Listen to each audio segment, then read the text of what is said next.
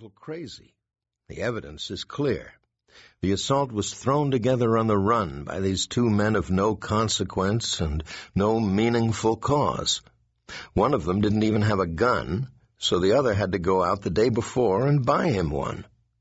They were upset by newspaper reports of what was going on in Puerto Rico, where an equally silly group of men were attempting a coup, like they do down there all the time, something equally stupid and futile.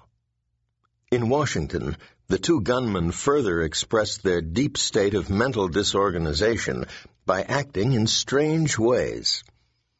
On the morning of the attempt, for example, they went sightseeing. It turned out they thought Truman lived in the White House, and a cab driver told them the president had moved across the street while the White House was being remodeled. Then, back in the hotel room, one had to teach the other how to work the gun. One of them even went up to the hotel clerk on the day of the attempt as he was leaving and inquired about an extended checkout time. And that was the smart one. The dumb one was an unemployed salesman, a ladies' man, an abject failure in life. Nothing at all is known about this fellow, but why should it be, since he is so predictable? Like so many disgruntled would-be assassins, this was his chance to count in a world that had denied his existence. They had no plan and no understanding of tactics. In the actual fight itself, the Secret Service and the White House policemen essentially brushed them aside. The two never came close to getting into Blair House, and even if they had, it would have made no difference, as an agent with a Tommy gun was waiting just inside the door. Harry Truman was never in any mortal danger.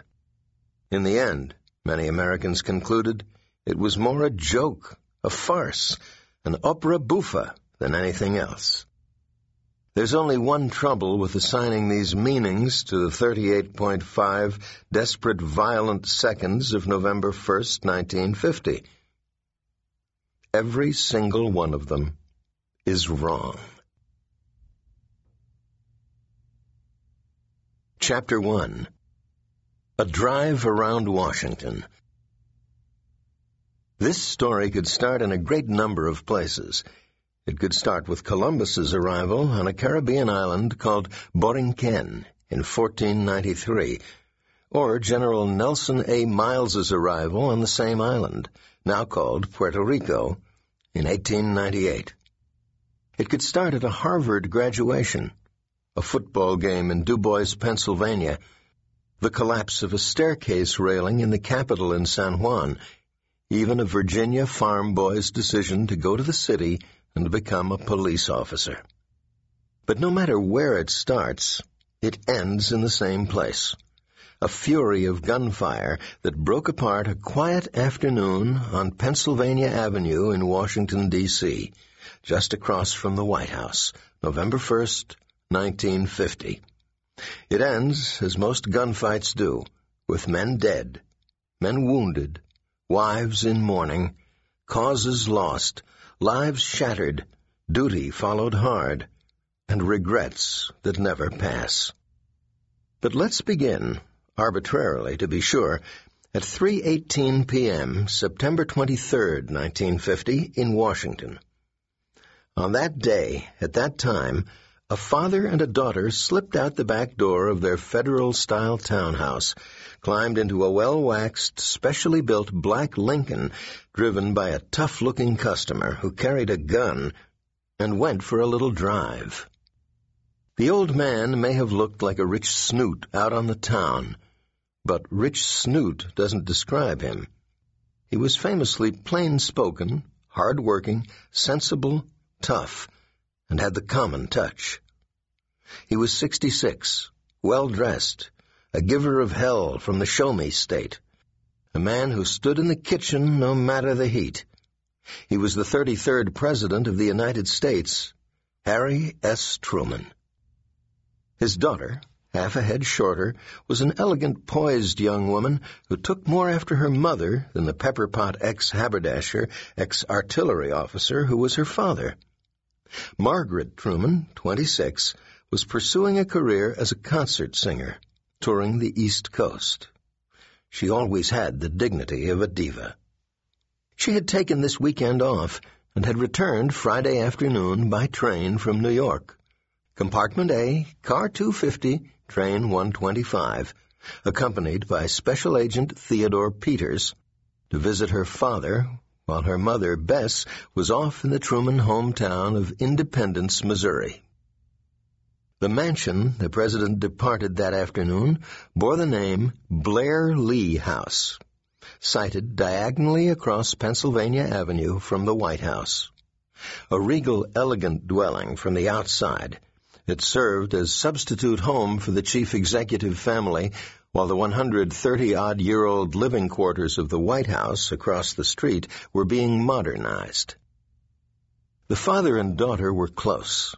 He was a devoted and doting dad who a few months later would fire off an angry letter to Washington Post music critic Paul Hume, who had said unkind things about his daughter's singing.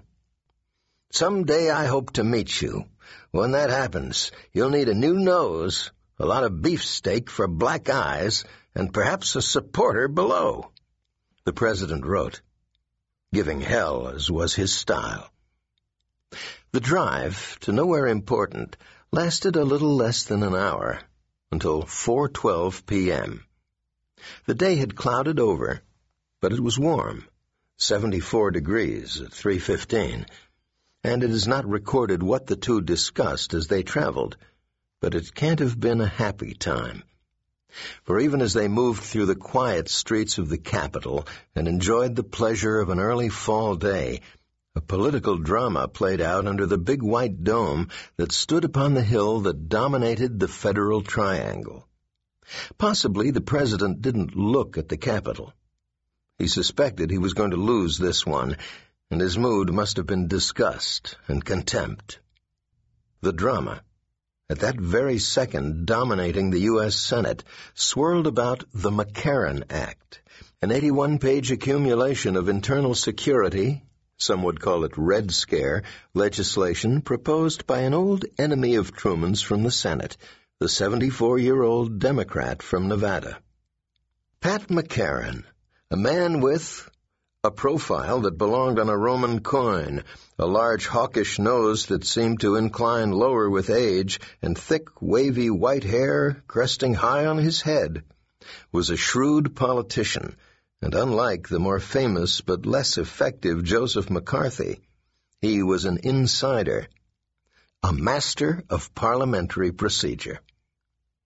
His bill was a patchwork of the many different security bills that had been circulating around the Congress in the years after World War II, when, in the wake of several security scandals, such as those involving Alger Hiss, Klaus Fuchs, and the Rosenbergs, the fear of communist espionage and subversion was at its highest. The act mandated, among other things, that communists and front groups register with the government and declare their literature as propaganda, that communists not hold passports or governmental jobs, and that it was now a crime to commit any act that might contribute to the establishment of a totalitarian dictatorship in the United States, whatever that might be.